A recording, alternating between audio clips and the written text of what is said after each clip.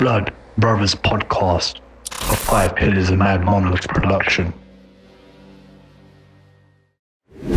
Assalamu alaikum wa rahmatullahi wa barakatuh, dear brothers, sisters, friends and foes out there, and welcome to another episode of the Blood Brothers podcast with your host, Dili Hussain.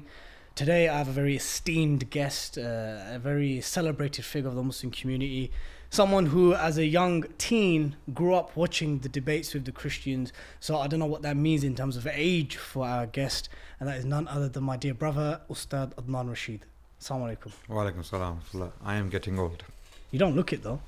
You were ripping the way I was looking. You look younger than me. As they say, beauty is in the eye of the beholder. Oh, mashallah. It depends who's looking at me. Do you do any paintwork on the hair? No. So that's pure natural black? Yes. Natural beauty. Mashallah. Alhamdulillah. Alhamdulillah. Alhamdulillah. Adnan, let me kick off today's podcast by setting a scenario. You're on a boat trip on your own for 7 days. And I'm going to give you two options. You have to choose one. So think of a 7-day boat ride on your own. Theek? Doodh patti or pink tea? Doodh patti. Naan or roti? Roti. Chicken or lamb? Lamb. Halwa or kheer? Halwa. Books of theology or books of history? History. 7 days with Imam Ahmad rahimahullah or Ibn Taymiyyah rahimahullah? Imam Ahmad. Imam Ahmad rahimahullah or Shah Waliullah Dehlawi rahimahullah? Imam Ahmad. Muhammad Ali Jinnah or Allama Iqbal? Iqbal. Dr. Zakir Naik or Dr. Israr Ahmad? Dr. Israr Ahmad. Sultan Aurangzeb or Khalif Abdul Hamid? Aurangzeb. Very interesting. Quite. Those responses were... I can qualify every single one of those choices. Okay, so let me... And each one of those requires a podcast in itself. Okay, so just very briefly, I can understand Imam Ahmad, the don of the Hanbali, the fan of the He Hanbali. made Ibn Taymiyyah. Exactly, khalas. So why would you go to the product? So Jinnah, when you said Allama Iqbal over Muhammad Ali Jinnah, why is that? Iqbal made Jinnah. And Iqbal went to Jinnah and invited him to get involved in the politics. Of course, Jinnah was already involved, but he had given up. Iqbal inspired him to come back and lead the Muslims. And why Israr Ahmad over Dr. Zakir Naik? Because Dr. Israr Ahmad had a deeper knowledge of the Quran than Dr. Zakir Naik has. Both are very valuable, of course, but I would say Dr. Israr Ahmad was a lot bigger scholar, theologically speaking, than Dr. Zakir Naik is. Now, I presented Sultan Aurangzeb, rahimahullah, against Khalif Abdul Hamid, who's also equally, if not a greater giant of modern Islamic history. Is that because of your Mughal history bias you chose Aurangzeb? Potentially, yes. Yeah. Partly because of that, and partly because I believe Aurangzeb achieved more than Sultan Abdul Hamid as a ruler. Yes. As a ruler? As a ruler, yes. Okay, we can touch upon that. He had more control over his domain than Sultan Abdul Hamid did. Really? Yeah, Aurangzeb acquired territory, didn't lose it. Sultan Abdul Hamid unfortunately lost territory. This is true. Yeah. This is true. Yeah. When I met you 3-4 days ago, at the time of the recording of this podcast, there was the assassination of Iran's top military general, Qasem Soleimani, by America. And of course, it's caused a massive controversy and discussion in the region and beyond about whether the death of this major general, who's considered the second most powerful person in Iran, what it means for the region. Now, there's an interesting thing that you said to me. Was he a sacrificial giving from Iran to America to advance its agenda in the region? Can you elaborate on what you meant by that? Firstly, let me clarify that there are two perspectives on General Soleimani. One perspective is the Iranian state perspective, not necessarily the perspective of the people. The state perspective is that he was a hero of Islam. He fought for Iranian interest in the region. He was heading many conflicts on the part of the Iranian government in Yemen, in Syria, in Iraq, most importantly. And for that reason, he was a hero for the Iranian regime, the current Iranian regime. I separate the people from the regime because the people can differ with the regime. And many do, as we know from recent events, that there were protests in Iran Many thousands were killed, depending on perspectives. Again, depending on who's reporting, it could be hundreds, it could be thousands, and at the same time, people can be on the side of the regime. As we know, hundreds of thousands turned up for his funeral. It was massive. He was clearly very popular among hundreds of thousands of people. So that cannot be ignored. That's one perspective, that he was a hero. He did his job to the best of his ability. He gave his life, the best part of his life, to the cause of the Iranian Revolution, which started in 1979. And this is one perspective. The other perspective is the larger regional, if you call it the Sunni perspective. Okay, the Sunni perspective on this person is completely the opposite. That he butchered hundreds of thousands of people in Syria. He's responsible for the conflict in Yemen, which is causing hundreds of thousands of deaths because of starvation, because of other limits or other problems caused by war in that region. He was responsible for killings of Sunnis in Iraq. And when I say Sunnis, I don't mean ISIS. Of course, the credit must be given where it's due. Iran must be credited for fighting ISIS. But there is a conflation with certain pro-Iran elements where fighting Daesh literally becomes a justification of cleansing Sunni towns and villages, right? Well, it did for some reason, unfortunately, in Iraq. And these reports cannot be ignored because this is not rhetoric, or this is not just these are not rumors. No, Human Rights Watch issued reports exactly on Iraq death squads, and there were Iranian militias. Mosul, Anbar, entire towns. The backlash fell on innocent Sunni inhabitants of Mosul and Baghdad, and even places like Fallujah. Okay, people who had nothing to do with war in general, and they were treated as ISIS. But if you looked at the reality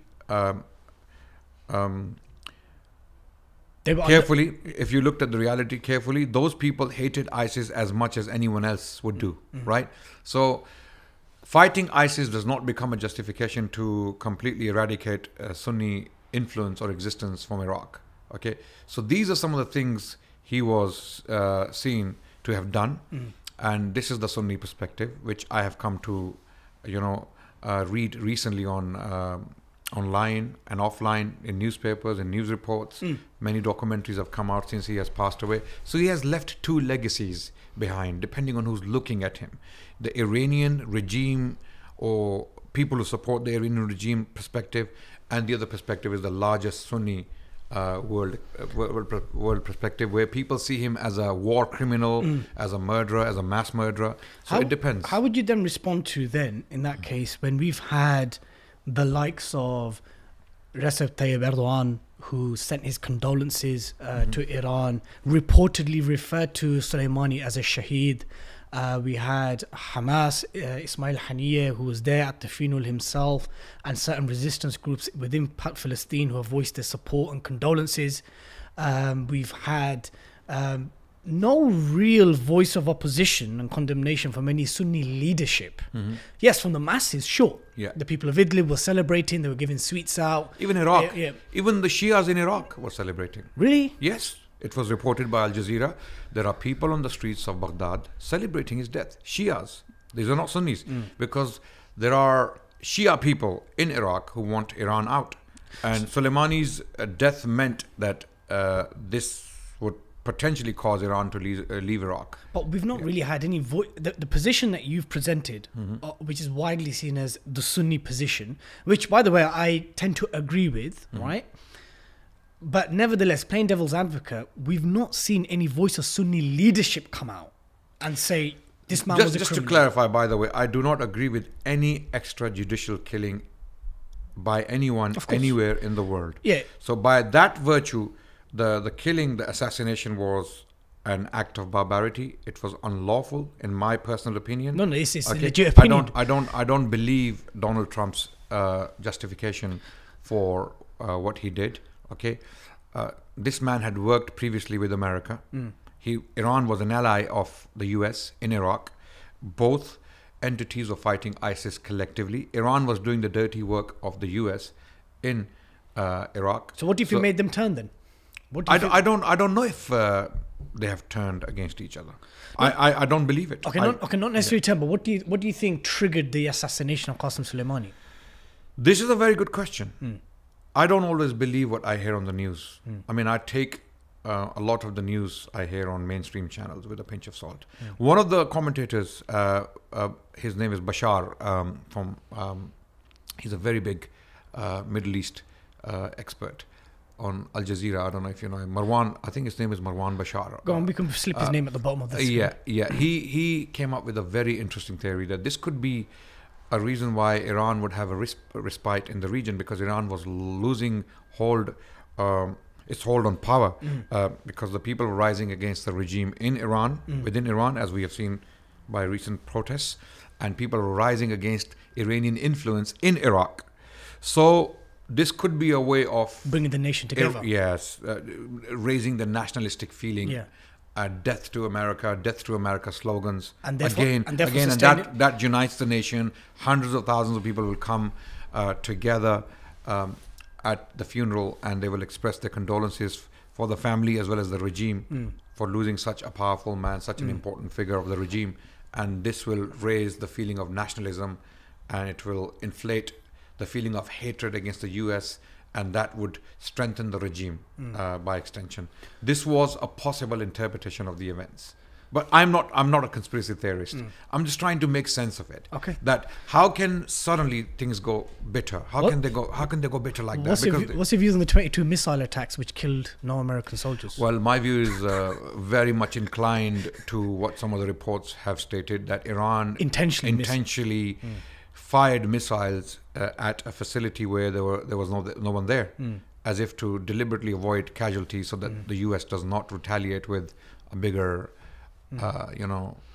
attack. I think there's definitely way more to this incident than what meets the eye. Yes. Right?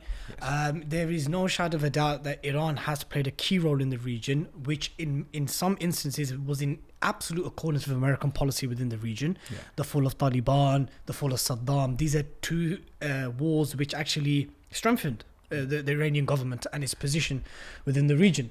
However, we are still left with a wide perception that Iran is the bulwark and the symbol of anti-imperialism in the region, right? And this is echoed by their support, material and financial, of the Palestinian resistance, namely Islamic Jihad and Hamas. And there's still many Sunnis who subscribe to this thinking. For example, I was looking at the Pakistani press, and I was looking at Pakistani commentators, and they were very mournful over the assassination of Qasem Soleimani. The Dawn, the Jung newspaper. It was mixed. In Pakistan, the reaction was mixed. But there was a fair amount of, at least from the liberal establishment, yes, right? Yes. That Qasem Soleimani's assassination was something that was bad and should be condemned. So there is still this perception that I say that. I say that any extrajudicial killing conducted by anyone is to be condemned. So it is unlawful. So we live, or we claim to live in a civilized world which is governed by laws, international laws, and those laws cannot be transgressed. Just because someone is powerful doesn't mean you can do what you want. But you may hate someone, but there is a due process of law. We have to follow it. Isn't it frustrating that the lawmakers themselves are the ones that always break the law? Yes, I mean, I was shocked when Trump said that he will potentially bomb cultural sites, which is absolutely shocking. This is what ISIS was doing. I mean, I was really devastated when I saw ISIS raiding some of these historic sites. Being a historian, being a student of history, you can imagine what I went through, right? Of course, the human loss is one thing, okay? But history cannot be made again, okay? History, it cannot be reinvented, okay? If you have lost historical objects, if you have lost historical evidence, it is lost forever. You will never recover it again, unfortunately. So I was devastated by that. For the US president to make a statement like that, it was very shocking for myself, right? So law cannot be broken. You can't break the law when you feel that you hate someone and you want to take action and you want to really hurt them.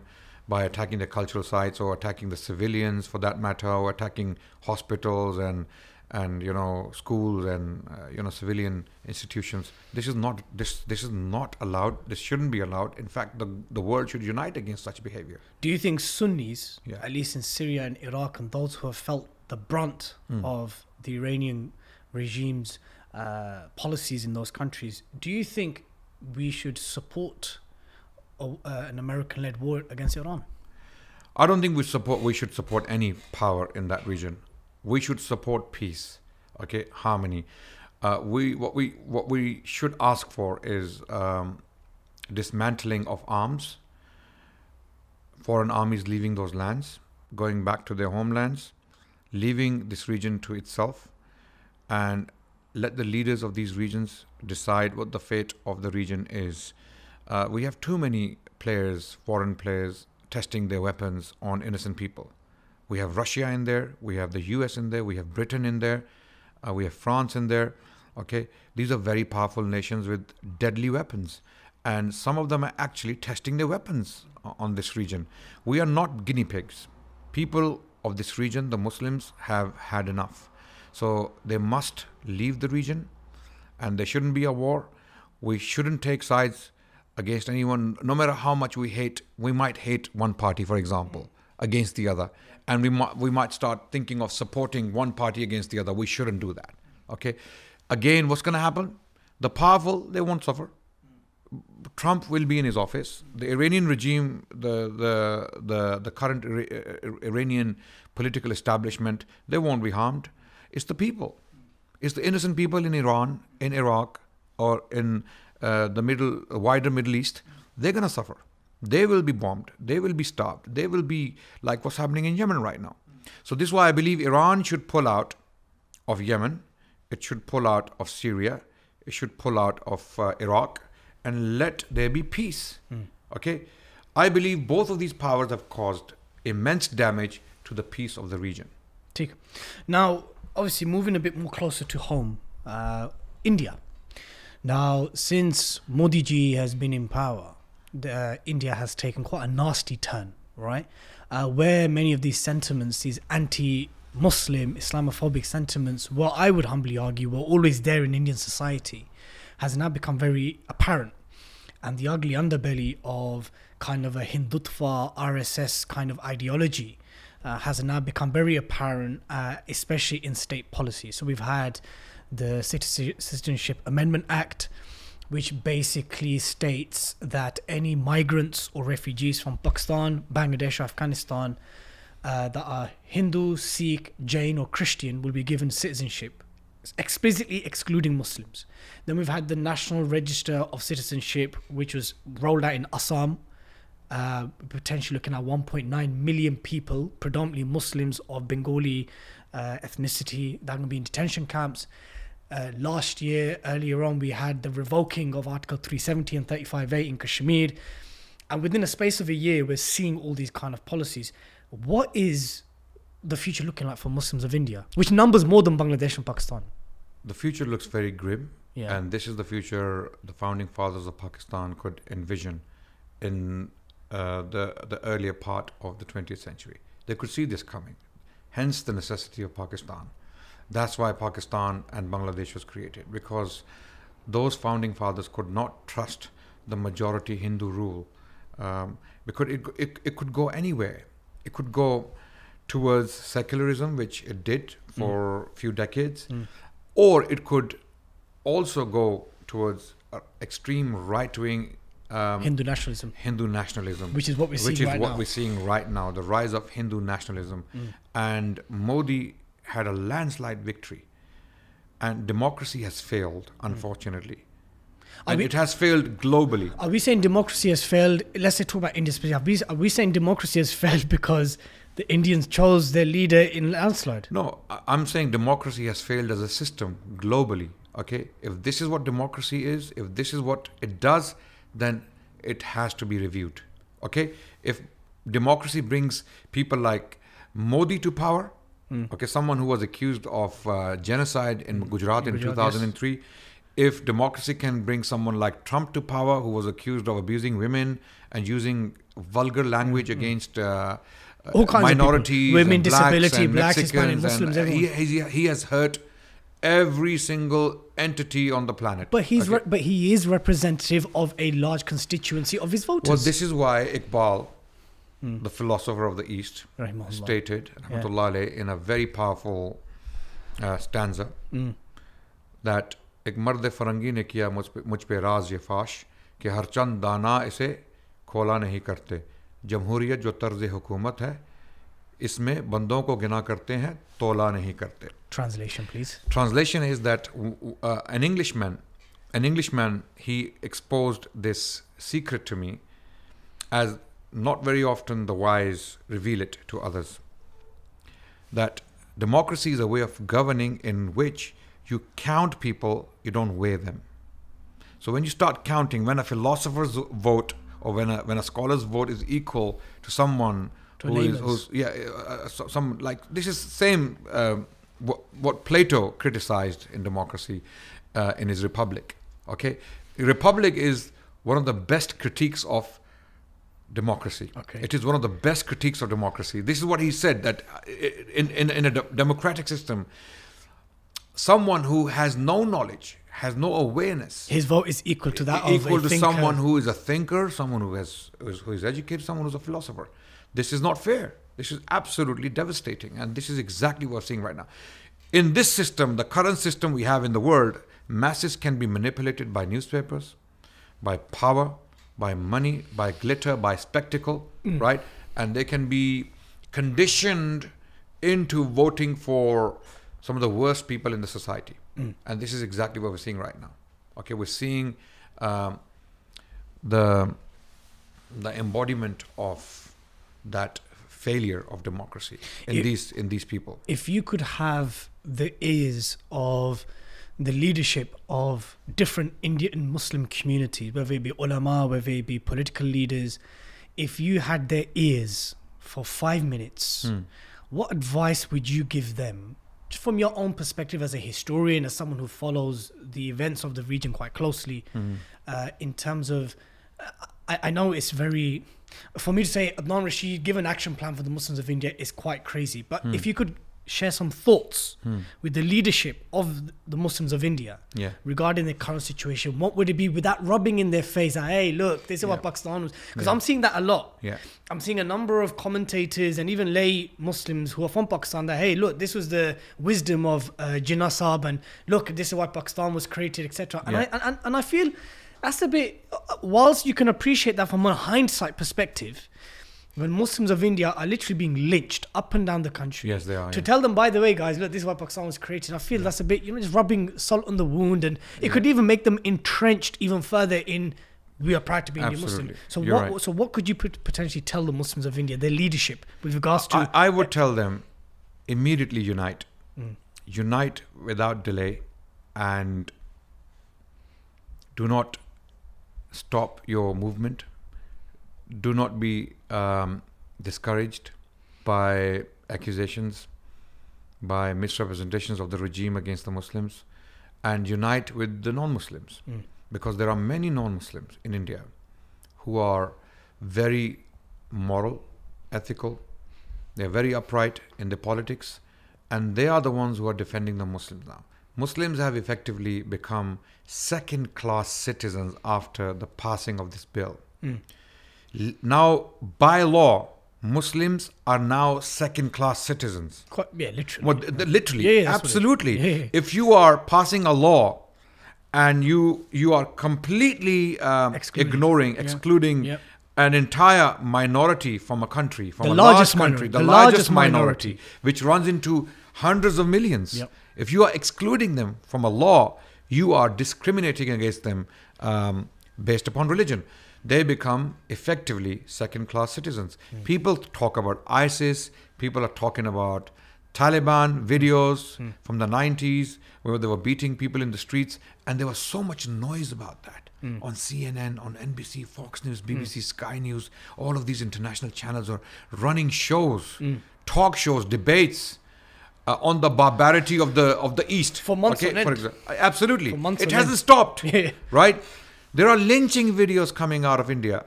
There are people who are being killed, and these people are not even hiding their faces. Those who are doing the killings, right? They are killing in the name of Hinduism, and they are not 1, 2, 3. There's many. We are talking about hundreds of thousands of people who actually sympathize with that view. India needs to be reconditioned. The minds of the people in India, they need to be reconditioned. They need to be re-educated because they have been radicalized. They are Hindu ISIS. I'm sorry to use the language, but they are Hindu ISIS. They are Hindu Nazis.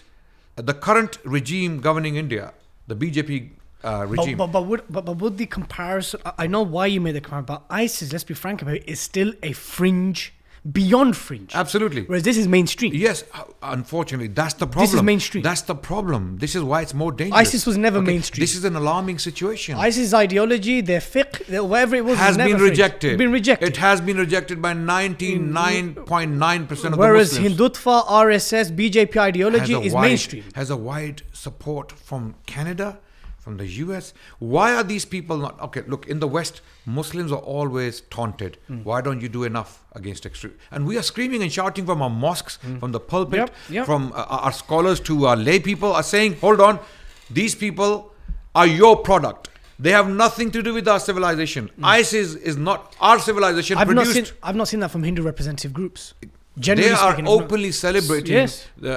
it's like Hitler when he came to power in 1933. Yep. Okay, you can call it a sham election or whatever. It was a rigged election or it was influenced. He still had a massive constituency of support. absolutely. He was very popular as a leader. That doesn't make him right. Yeah. Okay.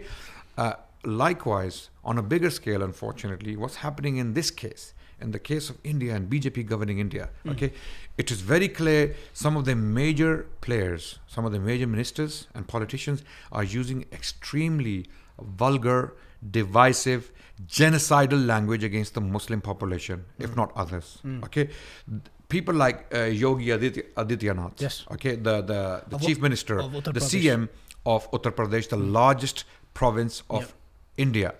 That province alone has as much population as Pakistan has. It's about over 200 million people in that particular province. He is governing the largest population in India.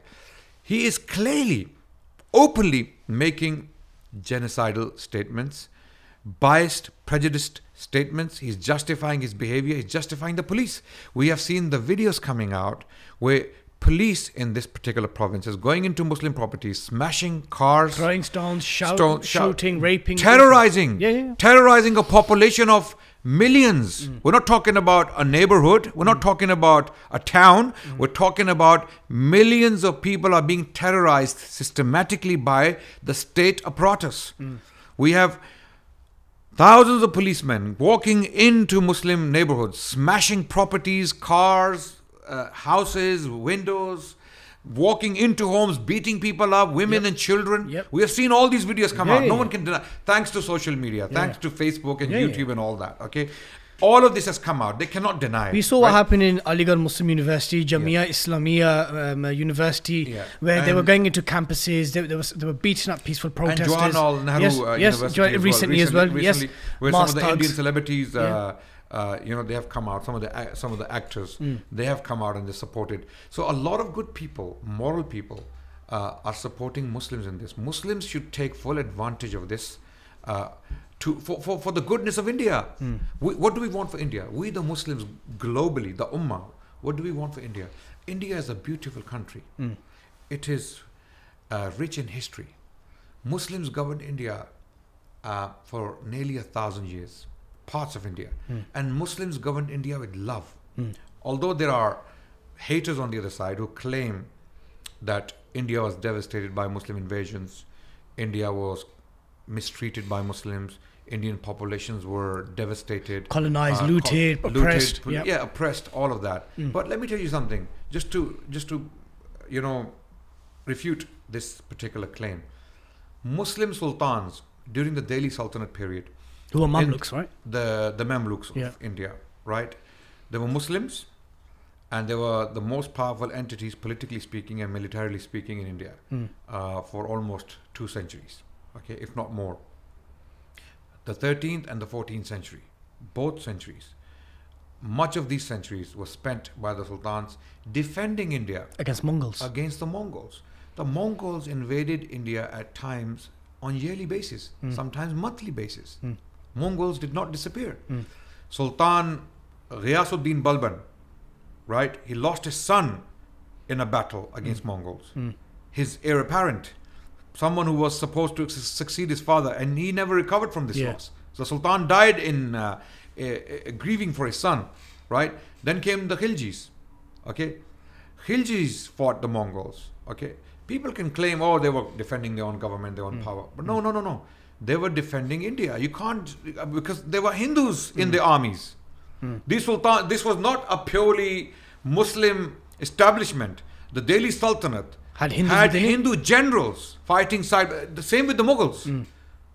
The Mughals had Hindu Rajput and Jat at times, generals fighting side by side with the Mughals against the enemies. Okay, some of the biggest generals in the Mughal armies were Hindus. So how do you counter the fact that whilst they were defending India against Mongols and foreign invaders, that when they weren't doing that, they were too busy isolating and disenfranchising and oppressing Hindus?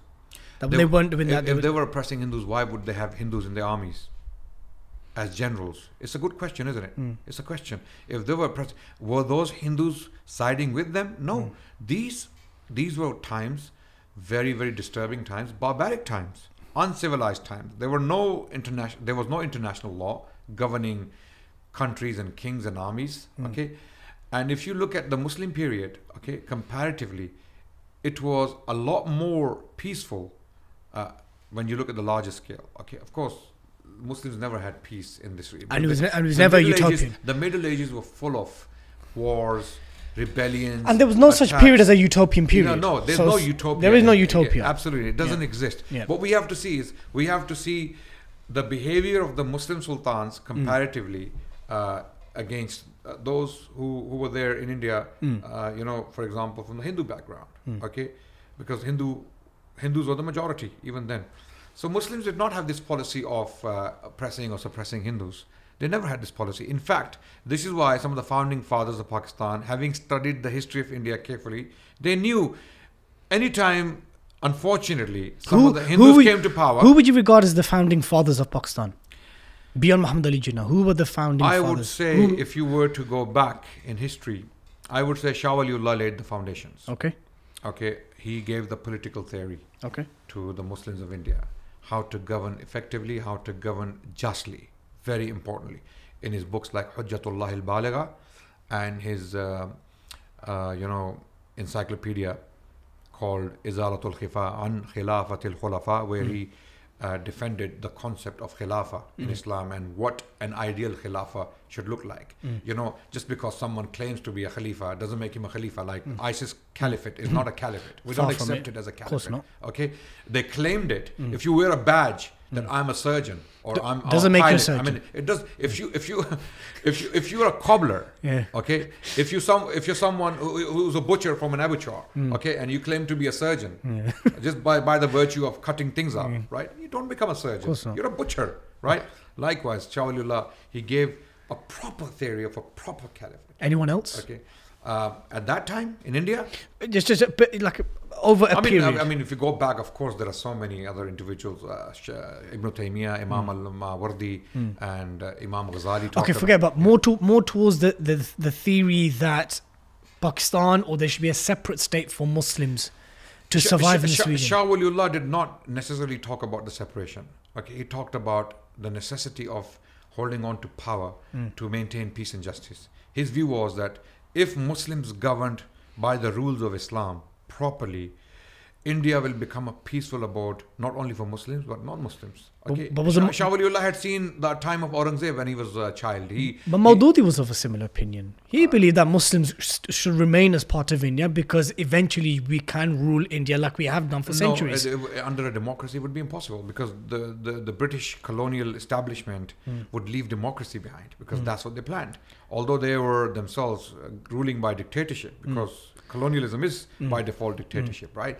But when they would leave India, they would leave it as a democracy. And therefore, demographically, demographically, Muslims would be worse off, and Muslims would have lost severely. And these arguments that collectively Muslims of Bangladesh and Pakistan and what we have in India, they would have outdone the Hindus democratically, and they would have been a big power. This argument doesn't work because Muslims were and are demographically so sparse in India that they cannot effectively make a change. To this day, how many Muslim MPs do we have in the Indian Parliament? We have nearly 300 million Muslims in India. And they are all divided. They are all divided demographically, not necessarily ideologically, but demographically. They are all in different places. Okay, that's why they cannot have an impact democratically. They have to vote for Hindu candidates, those who favor them. National Congress or BJP. Yes, exactly. They have to vote for them because they have no other option. A Muslim candidate would simply not win because the majority wouldn't vote for him. Majority is either on the side of Congress, which is secular, liberal type Hindus, okay, or the extreme right-wing, ultra nationalist Hindus voting for someone like BJP. So people are very naive when they claim that if Muslims were to be in a democracy, and I don't agree with the Jamaat-e-Islami. The Jamaat-e-Islami or the scholars of Deoband that we would have been better off. No, I believe Iqbal, people like Iqbal, Sir Syed, Jinnah, they knew better. They knew better. They knew what was coming. They knew a train was heading their way and it was going to hit them so hard that they would never be able to recover. Like what's happening in India today.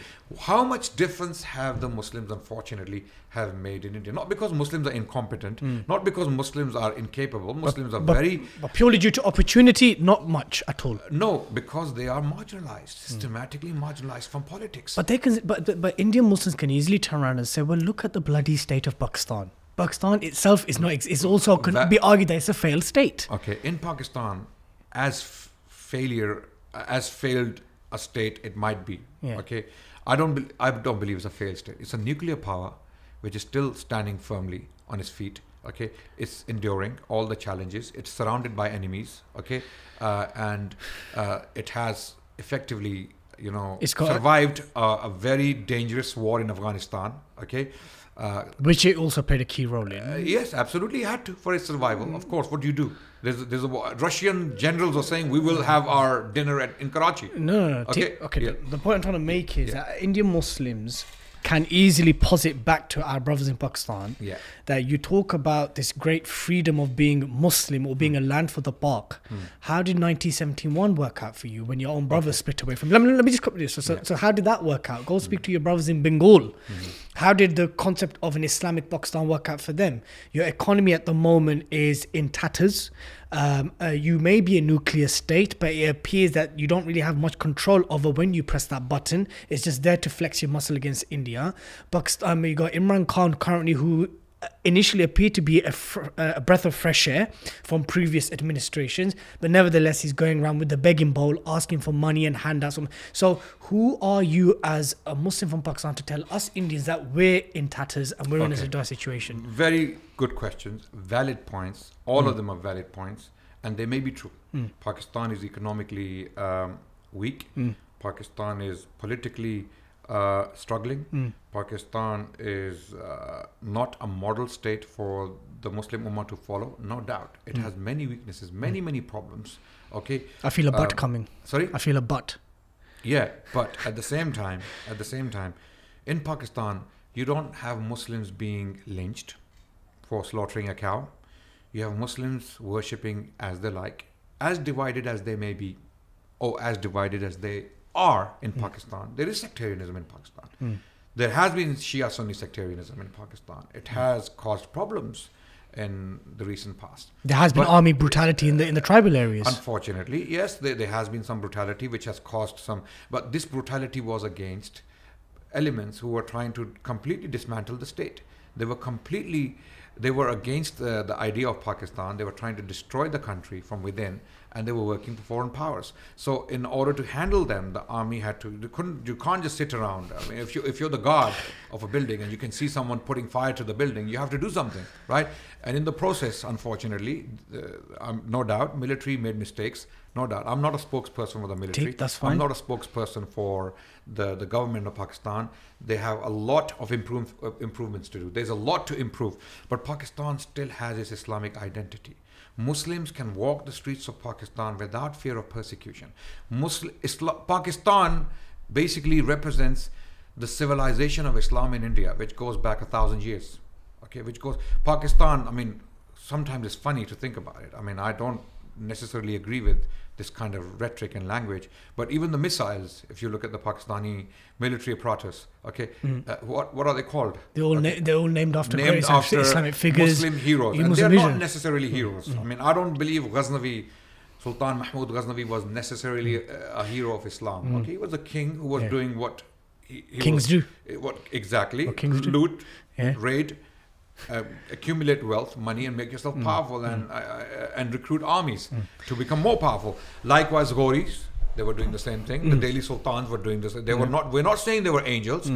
So when we try to romanticize them, and we try to paint them as waliullahs on the musalla, crying at night, they were not like that. Some of them used to drink. Some of them were, but they had a lot of ghira for Islam. You cannot take that away from them. Okay, how do we know that? Look at the coins. Look at the coins, the language on the coins. Okay, you don't have that language today in on any coins from the Muslim world. You go to the currency. Of course, Saudi Arabia is an exception because the flag has the Shahada, which they should reconsider because the flag is being desecrated and it's being used for different people, all kinds of things, and that disrespects the Shahada. Okay. But if you look at the Muslim currency today, hardly any country has verses on the Quran or the name of the central uniting entity, the Caliph. Okay, for example, Delhi Sultanate coins. Okay, if you pick them up, you will have the name of the Caliph. The Abbasid Caliph, Musta'sim. Okay, Al-Hakim Billah, for example. His name is there on the coins. And these guys are they have never seen the Caliph, right? But to maintain the Islamic identity and their attachment with the wider Muslim civilization, they represented Islam and Muslims, of course, in a very imperfect way in India. Okay, they were not perfect. Coming back to the problems of Pakistan. Yeah, problems of Pakistan. They are there, of course. Like don't throw. So the saying of "don't throw stones in a glass house" kind of thing. Yeah? Okay, I accept that. But at the same time, if you do a comparison between current day India and current day Pakistan, I can tell you with confidence, in Pakistan, you will not see the lynching of Hindus. There are hundreds of thousands of Hindus in Pakistan, in the province of Sindh. If a Muslim mob was to attack a Hindu village, you know who would fight against them? Muslims, probably. Pakistani Muslims from all over the country would rally to support the Hindus. Okay, this rhetoric on Indian news channels, you hear that, a Hindu girl was kidnapped and she was forced into Islam. So what they're trying to do is they're trying to hide their crimes that are being committed by the current BJP government in India. Some of those crimes are genocidal. They are openly xenophobic, Islamophobic, and barbaric acts of violence against Muslims happening in India. To hide those crimes, what they do is they magnify one or two isolated incidents in Pakistan, for example. Okay, it is true there have been miscarriages of justice in Pakistan, possibly against minorities. It is true, it happens. It is a huge country, but what you will not find in Pakistan is a genocide against the minorities. For example, what happened in Gujarat in 2003, what happened against the Sikhs in 1984. Okay, what is happening against Dalits? Okay. Or what is happening against Muslims now, where there is a mob and a Muslim man is being tortured. People are standing by and watching the torture. Sometimes with police even present. Police present. You would never see that in Pakistan. Fortunately, I'll give you proof for that. Recently, less than 10 days ago, there was a man who basically incited violence against the Sikhs in Nankana Sahib in Punjab, Pakistani side of Punjab. Okay, and he took a mob of Muslims. Of course, these people are very ignorant. They are farmers and peasants, who work the fields, and they don't know better. Okay, they were unfortunately led by this person, and he went to the Gurdwara, which is a Sikh holy shrine in Nankana Sahib, which is very close to Lahore. And Was this where Guru Nanak was born? yes, Okay. that's the city, and they were shouting slogans against the Sikhs, and they were threatening the Sikhs. He was immediately locked up. He was picked up by the state, okay, because it happened so quickly. Today social media, something before the police arrives, cameras already there, it's live on Facebook, and people think nothing. Go and see what happened to him. Not only the state, Imran Khan tweeted about this. He said the difference between us and what the Indian government is doing is that we took action against someone who was trying to inspire or instigate violence against the Sikh community, and the state protected the community. On the other hand, we have CMs and prime ministers and Of India. making statements, openly Islamophobic, xenophobic statements against a minority, and not doing anything effective against lynchings and violence against Muslims. So thankfully in Pakistan, we have security for Muslims and for non-Muslims. I am telling you, me as a person, as a Muslim living in Britain who happens to come from Pakistan, if there was violence against Christians or Hindus in Pakistan, leave violence alone. Even if someone was to make speeches against Hindus or Sikhs, I would be one of the first people to arrive back in that country, and I would be making public speeches. I would be organizing protests against such elements. Okay, in Pakistan, you do not have anything like that. So what you hear on the news in India is all lies, all exaggerated, magnified, just to hide their own crimes. So I posit the question to you back to why has the ideology of Hindu supremacy become exacerbated and popularized of late? Why has it garnered so much support? Okay. Because it has. Okay. We can't even call it a 50-50 situation. I call it jahl, ignorance. The masses, the poor people of India living in the rural areas, they're very poor, very ignorant about anything in life apart from their farming and their villages. Wanting a Hindu Rashta, is there any theological, historical basis from your knowledge of a kind of Hindu state, a purist state? No. It's a very recent idea which was instigated by the British. The British divided Muslims and Hindus on communal lines to be able to govern India. Okay, they couldn't afford the Hindus and Muslims uniting against the British rule, and when they did, lo and behold, we had independence. Okay, even in the Indian Mutiny 1857, it was Hindus and Muslims. Hindus and Muslims fought against the British to gain independence. So the British, more than anyone else, understood that Hindus and Muslims have to be divided. They have to divide for them to be able to govern India for longer. And they created Hinduism. Now, you may be thinking, hold on a second, what are you saying? The British created Hinduism? I am saying the British created Hinduism. Hinduism as in an ideology. As an idea to stand against Islamic identity. Hindus are divided previously. Firstly, Hindu is a Persian word. It is not even a Hindu word. Not from Sanskrit. It's not Sanskrit. No. Hindu is a Persian word which was used by Persian chroniclers and writers, okay, throughout the Mughal period and beyond, right? So Hindus are divided into Rajputs, Jats, okay, Marathas, okay, this is how they were called. Brahmins, okay, so the Brahmins are basically castes, okay, Brahmins, Kshatri, Vaishya, Shudra, these are four castes. Shudras are the lowest caste, who were doing the cleaning work and all that, and they were not allowed to. The point I say is, from your reading of history and from your research or knowledge of this area, has there ever been a time in India where there was a purist Hindu rule. Like Never. Like if you speak to Muslims, you can say under Khulafa al-Rashidin, under Banu It was Umayyah. attempted. It was attempted by the Marathas. Okay. Okay. The Marathas were a devastating force in India.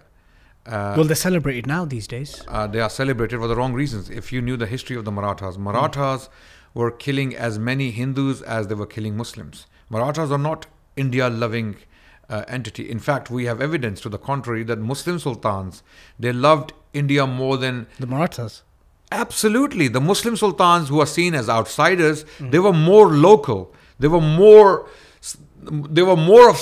of sons of the land than the Marathas. But the were. Marathas are being celebrated now. Because in Bollywood movies, in entertainment, in academia, they are now being celebrated. In movies like Ahmad Shah, the Panipat, Yes. which is a recent production. movie, yep. Then Bajirao and Mastani, Yep. and then we have even another movie about Alauddin Khilji was Padmavati. Yes, Padmavati, Okay. yeah. Okay. So these Hindu rulers of the past, whether they're Maratha or Rajputs, are being celebrated erroneously. As Okay. part of this wider agenda. Absolutely, to give rise to this Hindu nationalistic feeling and to justify it somehow historically. There is no historical justification. I'm a student of history. I read scholars, and I toe that line, scholarly line. I hope I'm not biased and prejudiced. But it's a massive claim to say that the Marathas don't represent a sentiment of a purist Hindu state. No, they don't. Why? Because they were destroying. Firstly, we have to understand when we study the history of the Marathas. Yeah. Who was fighting the Marathas? The Mughals were fighting Marathas. This is the misconception. the Rajputs were fighting the Marathas. So were the Mughals. So were the Mughals. So were the Jats. Yeah. And so were the Hindus of Bengal. Marathas invaded Bengal so many times, and they would simply come in to burn villages, to loot, pollute, and rape. They were notoriously known for raping. Not to spread Hindu rule. No. There was nothing about... Marathas had Muslim generals. In the Battle of Panipat, they had a Muslim general on their side. Okay. Yes. And Ahmad Shah Abdali had Hindus fighting on his side. So there was no Hindu... of course, there was the religious sentiment that was used, okay, from the Muslim side, which was predominantly Muslim, okay, the Abdali side, okay. Ahmad Shah Abdali was the leader, and there were people like Hafiz Rahmat Khan, the ruler of Rohilla Pathans, and then there were people like Shuja Dola, the ruler of the state of Awadh, who was Shia, but he had joined the Muslim coalition, okay, to fight against the greater threat, which was the Marathas. Okay, he knew what it would look like if the Marathas came to power in North India.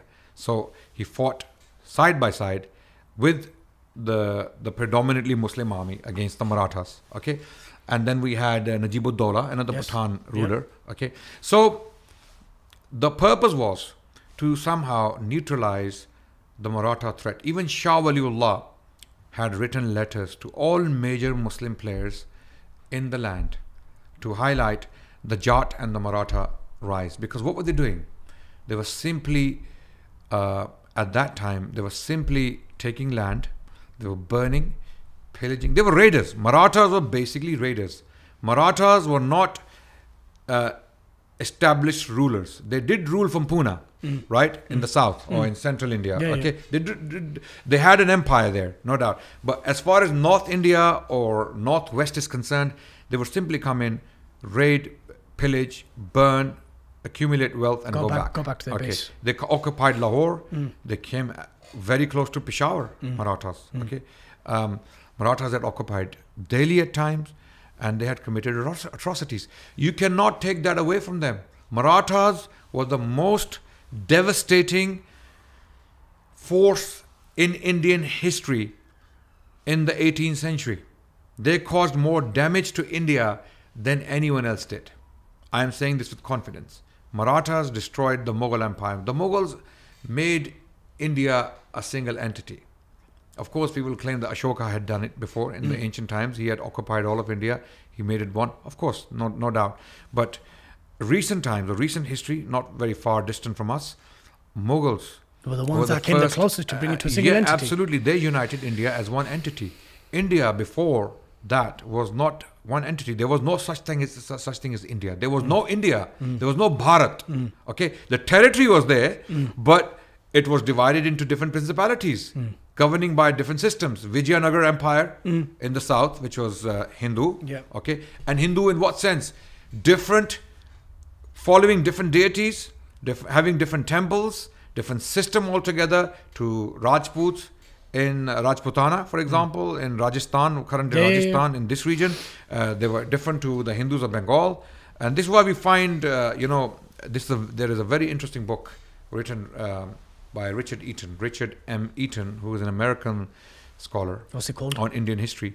The book is called The Persianate Age. Okay. The Persianate Age, and he discusses the history of the Persian political authority in India from 1000 to 1700, so almost 700 years. And he talks about this, that how Hindu kings were invading other Hindu territories and desecrating temples of other Hindu kings, because temples were seen as symbols of Power for those respective kings. So once you demolish the temple, once you break the idol or the deity, then that demoralizes the army and the king, and the king loses power. So Hindus were doing this, right? So Marathas were doing exactly the same thing. They were going into other Hindu territories and they were fighting, and at times they were signing contracts and they were in agreements with Muslims. They had peace with Muslim entities. So Marathas were not necessarily a Hindu representation of power in India in any sense. They did try to revive Hindu Padshaahi, they called it, that we want to install our own emperor in Delhi vis-a-vis the Mughals, so that we can have a Hindu government in India, a Hindu empire. They tried that. They even talked about it. But how Hindu were they is the question. How Hindu were they? They came with their unique form of Hinduism, which was very, very devastating. I mean, you would forget, if you read about Marathas, you would forget about atrocities committed by Nazis, and I mean, I know the comparison is wrong, it can be anachronistic, okay, but you would forget about atrocities committed by ISIS and Nazis and Are there Stalin. Are there Hindu scholars and historians who say what you say? Yes, 100%. Really? Absolutely. If you read all major Hindu, I don't know how Hindu are they. I mean, they are secular Hindus, or they're liberal Hindus, or whether they're Hindu. I don't know how Hindu they are, but they have Hindu names, and there are scholars who have talked about this. So do you ever foresee a situation, if the situation doesn't get better for the Muslims of India, do you ever see, you can write Sheikh Hasina off write her off, but do you ever foresee Pakistan allowing some Muslims of India to come and settle? Absolutely. Why not, if they had to? But it would be very sad if they had to do that. And I believe India is a beautiful country. It's a great country with great minds, great intellectuals, beautiful people, beautiful cultures. Okay, we want India to flourish. We want. I'm speaking as a Muslim. Okay, and I'm very certain that the majority of the Pakistani Muslims and Bengali Muslims share my sentiment in this regard. We want peace in India. If there is peace in India, there's peace in Bangladesh and Pakistan. Of course. Okay? We want India to be a peaceful abode. We want to be able to visit India. I want the borders to be opened. There would be trade between Pakistan, India and Bangladesh. Imagine how rich these countries would become.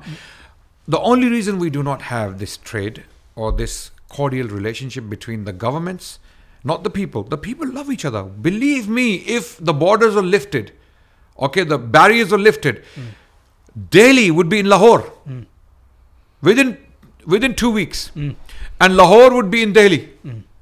Muslims from Pakistan, they would be driving through the border from Lahore. But he also posits some threats. Why? To have such well, if you have peace, why would there be threats? But there can't be peace, because the two very countries were founded upon the antagonism and the existential threat of each other. Not necessarily. The bitterness came because of Kashmir. Not necessarily. Two countries don't have to be against each other, fighting each other till death. No. But but the founding of those respective states were based upon religious lines, and therefore it poses an existential issue why you can't have such, as idealistic and I'm sure as good as it may be, it also poses threats of Atangwadis and terrorists and raw agents and ISI agents and all kinds of madness happening across borders. No, this is happening because of the problem of Kashmir. I'm telling you, this all boils down to Kashmir, the Kashmir crisis.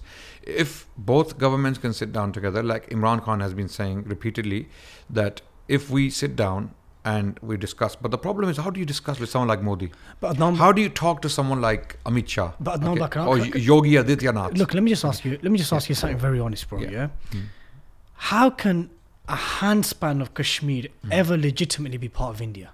It could either be independent or part of Pakistan. That's the way I see it. Yes. How can it ever be a part of India? Yes. It doesn't make sense. And it was annexed by force. Exactly. So it can only ever be an independent Kashmir, which is of late, last 10, 15 years, they've been seeing a lot more sentiments for it, or a part of Pakistan. Or let the Kashmiri people decide their fate. Let them, let the international community, which is mostly sleeping when Muslims are being brutalized around the world. Unfortunately, this term international community has become just a an insult. It has become an insult when these global leaders use the term international community. It is useless. I'm sorry. When Muslims are being brutalized all over the world, this international community is sleeping. Okay, when a donkey dies somewhere, or when a dog, I mean, rightly so, we need to we need to protect animals as much as we need to protect humans, right? But there is more noise for animal rights around the world for some reason. This is why Muslims need to wake up globally, and they're trying to wake up. Mashallah, recently the Kuala Lumpur summit was a breeze of fresh air. It was very encouraging. The Muslim leaders are now realizing that they need to do something about this, because which Imran Khan was pressured from not attending. Unfortunately, there was a mistake. I don't think the Pakistani government should have taken that course. But politics is a very dirty game. Saudi posited that we will take away 4 million laborers of Pakistan from Saudi and give it to Bangladesh. They will pull out the money that they've deposited to the Pakistan bank, and for that reason, Imran Khan did not attend. You're right about that, but then Iran was there, and Saudi Arabia does not want to sit with people. I mean, or the regimes like Iran. Iranian regime has completely devastated the region. But the neo-Ottoman Sultan Erdogan was there also. Yes, so he was. So what I'm saying is, I believe he's a better politician. I believe he's a better politician. He knows politics. Okay, and coming back to his condolences sent to Iran for the loss of the general is politics. I'm sure he doesn't sympathize with what he had done in Syria. I am very sure Erdogan does not sympathize with the actions of Iran in Syria, in Yemen, and in Iraq. So even so you're saying even reportedly referring to Soleimani as a shaheed, reportedly. Okay. Is that also siyasat as well? Yes.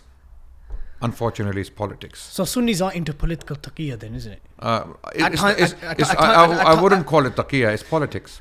It's politics. Donald Trump, okay, or just like President Reagan, okay, praising the Afghan Mujahideen as the noble, as Thatcher. And so, to an extent that they had to make Rambo 3 to glorify the Afghan cause. Okay, these very terrorists were at that time heroes. Okay, that was political taqiyya on the part of the government's leaders. Always do it.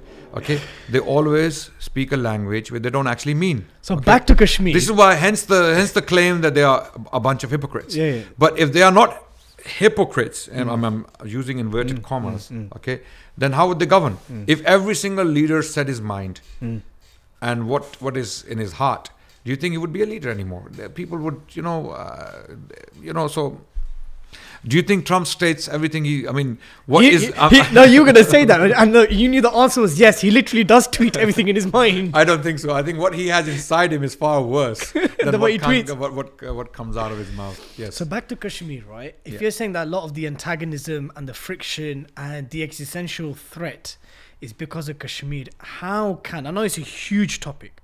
A topic which you touched upon in a previous podcast of our brothers from Islam 21C when the whole Article 370 thing was happening. But how can you ever sit down in a meaningful way about Kashmir when you know the realistic sentiment and outcome of the people of that region will either be Pakistan or independent and never India? Look, it only makes sense, as you clearly stated. Any sane person looking at Kashmir demographically would simply say, it belongs to Pakistan. Or An independent Kashmir. if the Kashmiris want Want that. independence, then it should be an independent Kashmir, because Kashmiris clearly don't want to be governed by India, let alone a BJP government, which has imposed a curfew, which it hasn't lifted to date. Still there. Unfortunately, this is a concentration camp, Yeah. and the world is sleeping. Again, Yeah. the international community doesn't care about it. They don't care about the Rohingyas. They didn't care about the Rohingyas. They didn't care about what was happening to people in Syria, what's happening in Yemen. What's happening with the Uyghurs. In fact, they are inflating the fire of war. They are actually pumping money and weapons into this region to inflate the conflict further. Okay, so violence against Muslims is somehow, unfortunately, Just accept it. tacitly approved of. It's approved. It is fine. Not enough action should be taken against this violence, but violence by Muslims, rightly or wrongly. Okay, we have both problems, unfortunately. It's top of the agenda. It's top of the agenda. The Muslims cannot be radicalized. The Muslims have no right to defend themselves. When they do, even the legitimate movements, when they are actually fighting for their survival, And for resisting. example, and resisting genocide. I'm talking about Rohingya Muslims. They were facing a genocide. Hundreds of thousands of women have been raped. Who cares? In Bengali camps, go and look at them. Yeah. Okay, those women who have come Mass there, rape, they systemic are rape. pregnant. Hundreds. I'm saying hundreds of thousands. Okay, go and watch Al Jazeera reports, BBC reports, BBC, which is seen to be relatively biased against Muslims, unfortunately. Okay, people think that, and I don't know how true that is. Their propaganda is far more sophisticated. Yes, Yeah. absolutely. BBC is the Yes. most sophisticated Yes. propaganda outlet in the world. Absolutely. I agree. So, something needs to be done about Kashmir. Kashmir is a very, very disturbing case, and the world is sleeping on it. And there are two nuclear powers standing against each other. As Imran Khan warned in the United Nations, when he did his speech, that it is not a simple matter. You need to think about these two nuclear armed states. If they were to fight each other over this territory, what would happen to the world? These are not the bombs of Hiroshima and Nagasaki. This is different technology. Okay, this is different technology. This is a completely different game altogether. Okay, the world needs to take it seriously. Just like the Iran and U.S. tensions need to be taken seriously, and everyone needs to calm down, because innocent people will die. I know what's going to happen. Okay, America will come with its might, with all the weapons and all the missiles, to try new technology on the people of Iran and the people of Iraq and the people of the region at large. And Iran will retaliate. Who will die? The Innocent civilians, people. innocent people We die. don't want that. We don't want wars. We want peace. We want peace in the world. That's why we hope that India comes to its senses. We hope sanity, morality, and justice prevails in India. Those people who are supporting and backing the Muslim cause, and it's not the Muslim cause, by the way. This is a war. This is a battle for the soul of India. This is what the people are saying. This is a battle for the soul of India. It's the survival of India. Does India want to become a Nazi-style, xenophobic, hateful, bigoted, It's already there. violent state? It's already become. It is already. Currently, it is, unfortunately. Or does India want to become a progressive, enlightened, peaceful, inclusive state. inclusive state that leads the world in all these areas? If it carries on the way it is, Yeah. if the trajectory continues the way it is, do you see the birth of Muslim resistance who will take to arms to protect their communities? And I hope it doesn't come to that. I don't like to talk about war. I am. No, but it's a I'm reality. not a pacifist. I believe in Islam. But it happens its everywhere. totality. It happens everywhere because we see that there were pockets of resistance amongst the Rohingya. There were pockets of resistance amongst the Uyghurs. There's resistance in Kashmir. I There's believe resistance. Muslims will be the victims if anything like that happens in India. And I really hope it doesn't come to that. I really hope that the current movement is successful and this government is we get rid of this government, and somehow I hope it is voted out in the next election in India, and someone who is sensible comes to power, so that we can resolve the Kashmir issue and then reduce xenophobia in this politics of hate and communalism, right? I really hope that. I really hope it doesn't come to that. But if it came to that, it's a big if, then the Muslims will be the victims. Okay? Muslims are a minority. They are scattered. They are very weak economically. Most Muslims are poor. They're very poor. And even the rich Muslims are very marginalized. They're very, very much cornered. So I hope it doesn't come to that, because Muslims will be the losers in this. Okay? But again, if someone's coming to your house and to your area, to your community, trying to to your rape shops. your daughter in front of your eyes, you have to defend your daughter. You have to defend your family. And I hope it doesn't come to that. Yeah. Bringing the podcast to a kind of a close, you said something earlier in the podcast. You said, how Hindu were the Marathas? So I ask you, how Islamic were the Mughals? The Mughals, With exception to Aurangzeb. okay, the Mughals were Islamic when it suited them, with the exception of Aurangzeb. Okay, other Mughals used Islam to their advantage. For example, Akbar used Islam to his advantage, and then he abandoned Islam altogether. He apostatized, and in fact, he was. Is there any Ijma on this, by the way? Absolutely. There's a consensus that Akbar was a Murtad. Absolutely, there is historical consensus on this. I mean, what do you mean Murtad? I mean, he initiated a new religion called Deen Ilahi. It was published on his coins. So if you look at his early coins from from the early part of his reign, I wish I could. You even reminded me to bring some coins. But I think what we can do in the future, inshallah, we can do a podcast. Assessing your coins. Yes, specifically looking at some of the Islamic coins and history around them, because there's a lot to talk about with numismatic evidence. Okay, a lot. You will see theology, you will see politics in the coins. Really? Absolutely. No, because minting is a representative of the thinking of respected You will rulers. see in the quality of silver. Where did the silver come from? The messages on the coins, the propaganda, the name of the king, why, the military element. Okay, coins minted on march, for example. There are mints on march. The army is on the move and the coins are being minted in the camp. And there's a mint called Urdu Zafar Kareen. Okay, that means the military mint, which is on the move. Yep. So those coins. So there's a lot to talk about. Coming back to the issue of how Islamic were the Mughals. So Jahangir obviously made Tawbah, Akbar's son, and he. To a large extent, he disowned his father's legacy and became a Muslim, right? But how Muslim was he? He was a drunkard. He was into music, okay, and he was just an Indian king. You know, when these bigots talk about Mughals being the embodiment of Islam, they don't know what they're talking about. Even the first Mughal emperor, Babur, was into drinking. He confessed to this in his Babarnama, in his memoir, personal memoir. Humayun was an opium addict. Okay, one of the reasons people believe he died was because he did these rulers acknowledge what they were doing was sinful? Of course, absolutely, they acknowledged this, and they were very mystical as well. They had Islam in them, no doubt. You cannot take Islam away from any of them, apart from Akbar. They all had elements of Islam to their characters, all of them. In fact, they had ghira for Islam, including Babur. Look at his coins. It has Shahada on it. Okay? Humayun, the same thing, right? Akbar had Shahada and the name of the 4 caliphs on his coins. In terms of their governance then? In terms of the governance, because they governed largely Hindu domain, they did not impose Islam on the Hindus.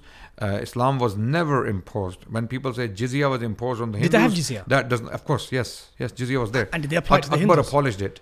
Okay. Akbar abolished it, and Aurangzeb reinstated it in Did they have hudud? 16th century.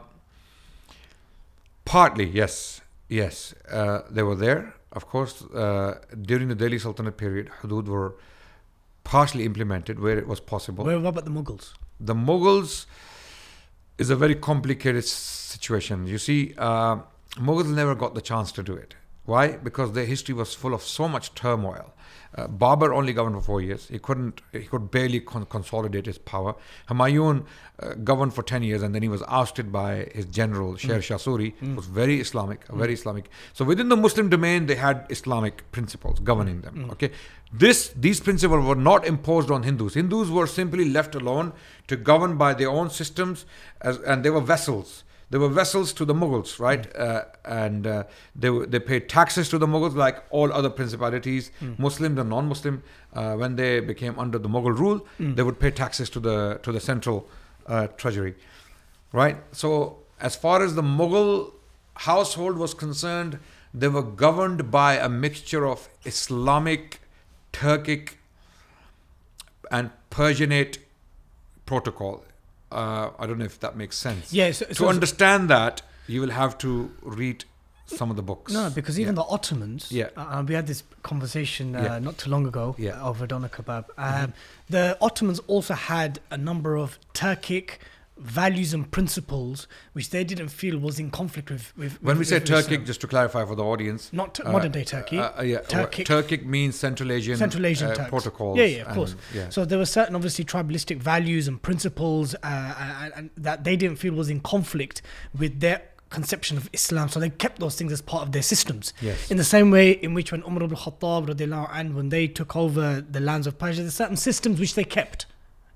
Are we in agreement with that? Yes. I mean, one example in the case of the Ottomans is the strangling of all the siblings. Yeah, the fratricide. The fratricide element of the Ottoman. But the ulama system. justified that by saying that the death of one prince is better than the death of the... Because they were actually facing devastation. A lot of these princes would completely devastate the state, fighting for... No, that policy was born out of the Ottoman interregnum, where Sultan Murad's 3 sons went to war with each other. Yes. Nearly destroyed the entire state. After the death of Bayezid, Sultan Bayezid, his 3 sons fought each other, and then Ottoman Empire nearly crumbled. Bayezid's, The Ottoman Empire nearly crumbled. So the ulama came and they said that, look, it's actually better to kill respective princes than... But later on, it was they realized... Yeah, Sultan that Ahmed abandoned that. Yeah, Sultan abandoned Ahmed that, abandoned then they used imprisonment. Or instead exile. Of exile or imprisonment as a better option. But this option was absolutely barbaric, of course, and it came from the Turks rather than Islam. Yes. But they tried to Islamify it, but they failed. They failed. Yeah. Okay, even they found, as barbaric or as uncivilized by our standards, those times were, even they had problems with this. Hold on, how do we rationalize this behavior, fratricide? But in the case of the Mughals, who also followed Turkic system, because Mughals were originally Turkic. Yeah, Turco-Persian. Turco-Persian. They also had concerns about wars of succession, because when the emperor would die, these sons would fight it out. They would have to, and they had this slogan, this principle they lived by. All the Mughal princes, each prince was an establishment in himself. Some of the Mughal princes, the provinces they governed, were larger than Pakistan and Bangladesh put together today. For example, one Mughal prince would be given Gujarat. It's a huge region. Another one would be given Deccan. Deccan is all of South India. Then one would be the governor of Bengal. It's huge territory. Bengal. Are you saying that they were autonomous rulers of those respective They were regions? semi-autonomous. They answered back to the emperor in Delhi or Agra.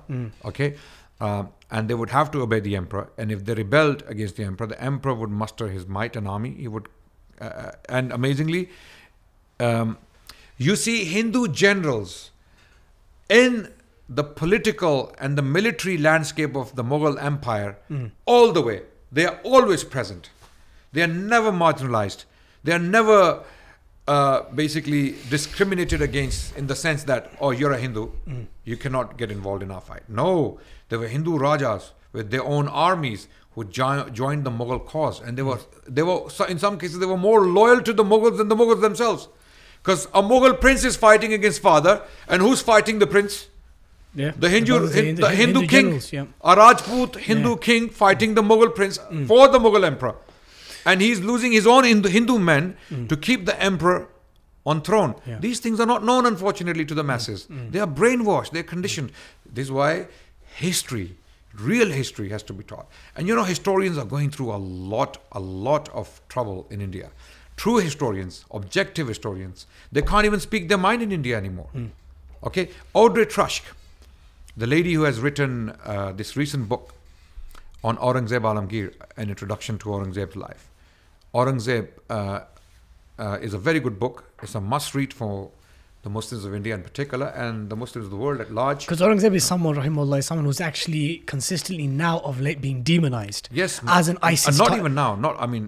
Demonization of Aurangzeb started during the British period. But it's happening a lot now. And that It's revived now. that historical tradition, which was very biased. That he was radical, he was extreme, he implemented Sharia laws, he oppressed Hindus, When did this narrative come about? Is the As you question. mentioned, the British period. During the colonial period, the British particularly, specifically, systematically created this narrative to divide the Muslims and the Hindus. So to get the Hindus to hate the Muslim past of India, they created villains like Aurangzeb and Tipu Sultan. Okay? Who are two of our heroes. Yes, absolutely. they are absolutely. heroes. And then the Muslims inflated their legacies to counter that narrative. As a reaction to that. As a reaction to that. But the truth is in the middle. The truth is in the middle. The British narrative, unfortunately, the colonial British narrative was adopted some early 20th century historians in India, such as Jadunath Sarkar. Okay, he upheld that narrative of Aurangzeb's barbarity and his extremism and all that. Okay, and then later on, the BJP government adopted that narrative. But the historians, the real historians, people like, for example, Mudiger, for example, people like Richard Eaton, okay, F.F. Richards, okay, Audrey Trusk, Munis Farooqi, okay, and Irfan Habib, all these people, major Indian historians who have written on the history of India. I'm talking about Indian as well as Western historians. They are all unanimous on one point, that the BJP government's narrative of history is redundant. It is ahistorical. It is not history. It is bigotry. They are all unanimous on this. All major serious historians. They don't see history in black and white. History has trends. It has nuances, which bigotry and prejudice fails to detect, unfortunately. So for this reason, we must study the history of the Mughals more carefully. And they were far more complex than one may think today. Are you then saying that for the Mughals, the attempt to perhaps Islamize or implement Sharia and implement Islam was far more difficult because they were a minority always amongst a majority Hindu state? Sorry, repeat that question. Would you then suggest that the Ottomans were successful? Because for all their faults and shortcomings, and whenever I discuss the topic of history in my articles and lectures, I always say that never do Muslims or should Muslims present our civilizations as utopia. Would you agree? 100%. Because once you do that, there will be so many instances where it was not a utopia. Absolutely. Internal war, unjust rulers. We must talk about all the atrocities committed by some of the Muslim kings. Because it happened. What we can talk about is the general pattern of the Muslim civilization. Exactly. Okay. Comparatively, it was a trends, lot better. patterns, and themes. Yes. Ghira and an aspiration to rule by certain sets of principles. The patronage of civilized pastimes. Yes. For example, Muslim kings in India repeatedly, provided patronage to art, calligraphy, scientific advancement, copying of manuscripts, all sorts of things, monuments, architecture. Okay, some of the most beautiful monuments in India are Muslim monuments. Qutub Minar is an epitome of Islamic art. Again, I think historians would even testify that whether it's Mughal India or whether it's Abbasid Baghdad or Umayyad Andalus, there was always an attempt to contribute, and not just contribute, but to uplift the intellectual standards of humanity. Absolutely, right? 100%. That was the general pattern of the Muslim civilization. Okay, but that said, the Ottomans, from late to mid 15th century, all the way up to Khalifa Abdul Hamid's time, there is an entire archive in Turkey where there was a strong emphasis in ruling by Islam, ruling by Hanafi fiqh and its codification of Sharia, etc., right? And there was a massive emphasis in the Ottoman rulers, re-exerting themselves as khulafa of the Islamic domains, etc. You said to me off camera a couple of days ago that journey was starkly different for the Mughals because of their demographic reality. Absolutely. Absolutely. Mughals were governing a completely different world to the Ottomans. The Ottomans were predominantly ruling Either Muslims. either Muslims, the Muslims, or Christians in the look, in Europe. Central Asia, for example, Asia Minor is predominantly Muslim. By the time Ottomans come to power, Asia Minor is already Muslim. So was North Africa. the So was the Byzantines Levant. lost Asia Minor in the 11th century. Okay, the Battle of Manzikert in 1071. With the Seljuks. When the Seljuks won the battle, and the Byzantines had to abandon Asia Minor. So by the time Ottomans come to power in 1299, if you wanna put your But Asia Minor, guys, we're talking about modern day Anatolia. Anatolia, modern day Turkey, Yep. the landmass of Turkey, yep. right? Because people think Turkey is Istanbul. No, No, it's Istanbul not. is just a it's just a dot. part dot on the European side. That's Exactly. So this was already Muslim, right? So Ottomans were predominantly governing a Muslim domain where it was needed for them to implement Islam. Okay, but with the Mughals were governing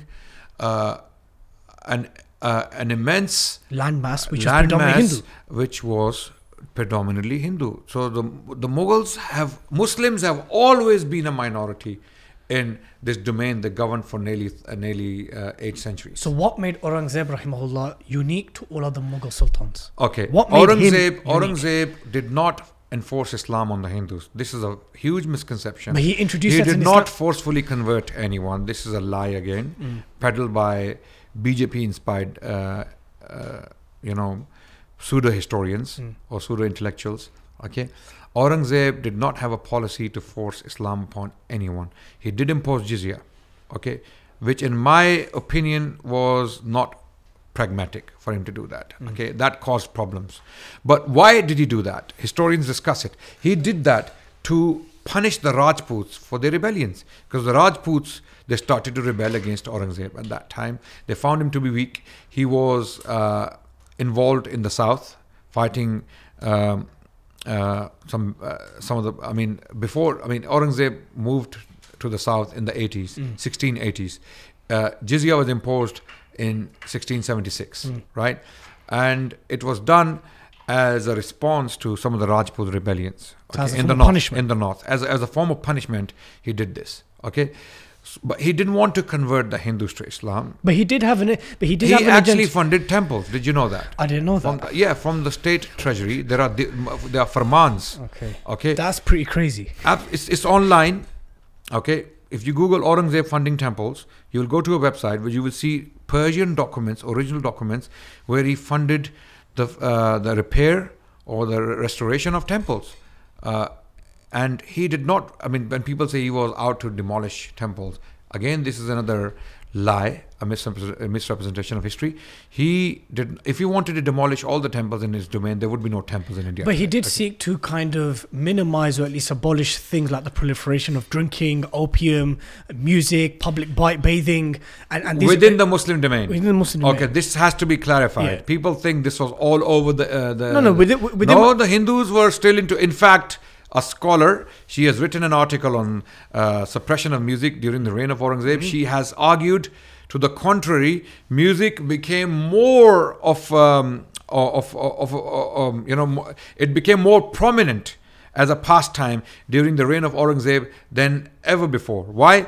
Because more scholars, more musicians, more people were getting involved in music during the reign of Aurangzeb. One of the incidents is cited very often to paint Aurangzeb as an enemy of music in India. Okay, he couldn't suppress music within the Hindu community.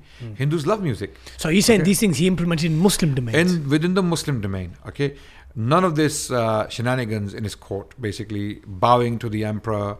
They called it Cornish. Basically, you bow to the emperor and wave your hand three times. Yeah. He abolished all that you do not bow to anyone other than Allah. Okay, he lived a very simple life. This is testified to by European travelers who saw him in his simplicity. People like Bernier, people like Manucci, okay, who was a physician, an Italian physician who was working within the Mughal court at the time. People like Tavernier as well. We have European travelers who had traveled through the Mughal world at the time, and they were completely blown away by the might and the splendor of the Mughal Empire. The Europeans at the time were so shocked at the splendor of the Mughal Empire that they had to come back and they had to tell their people, You don't know what you're losing. You need to trade with India so that you can, and then the Dutch East India Company, then the British East India Company, and then lo and behold, that's another history.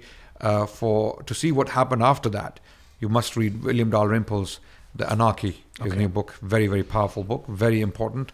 Although he said negative things about Aurangzeb Alamgir in this book for political reasons, because he lives in India and he wants to stay in India. So we can give him the benefit of the doubt that he was doing it for his safety and well-being in India.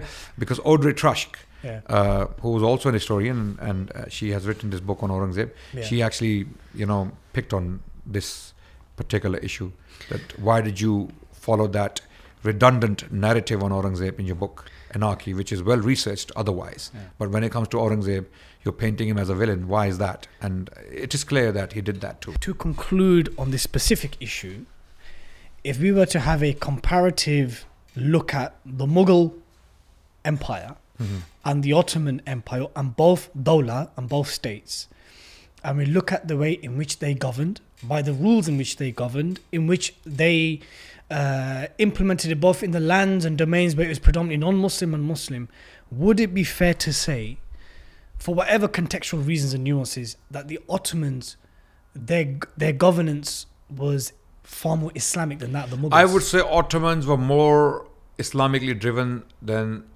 the Mughals were. I would say that. I would accept that. You know why? Because the Ottomans are facing a completely different reality. Their expansion was into, at that time, non-Muslim territory, and they justified their expansion by using Islamic literature, and that's why they had to adopt this Islamic identity, to instill the passion within the forces. In India, that wasn't the case, because Indian forces or Indian armies are far more mixed than Ottoman. So the Mughals were facing a completely different reality.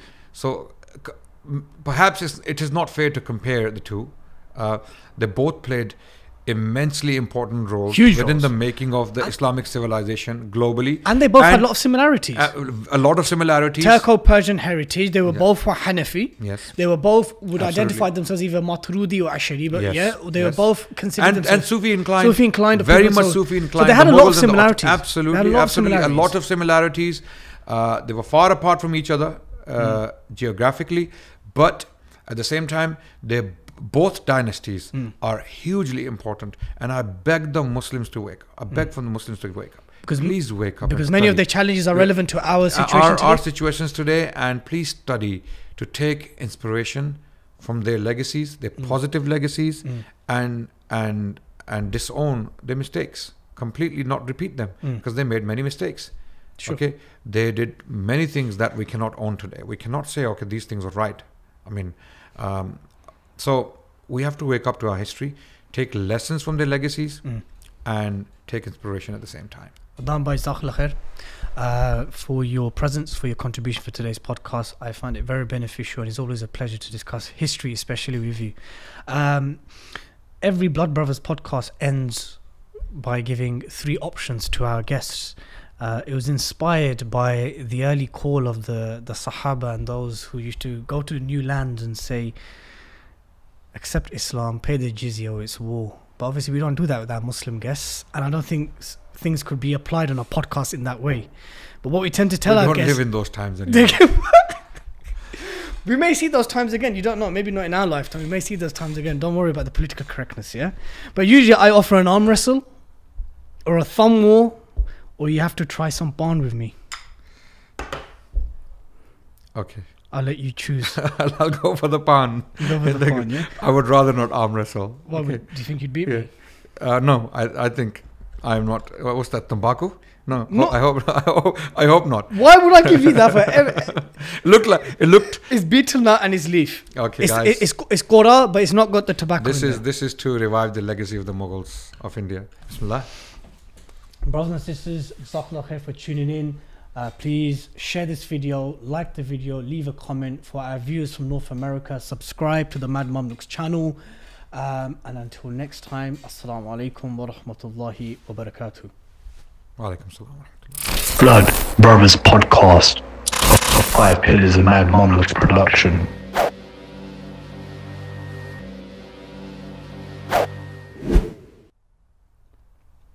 Did you eat it? Yeah. It's not much of a pan, man. this not is only the leaf and the chalia.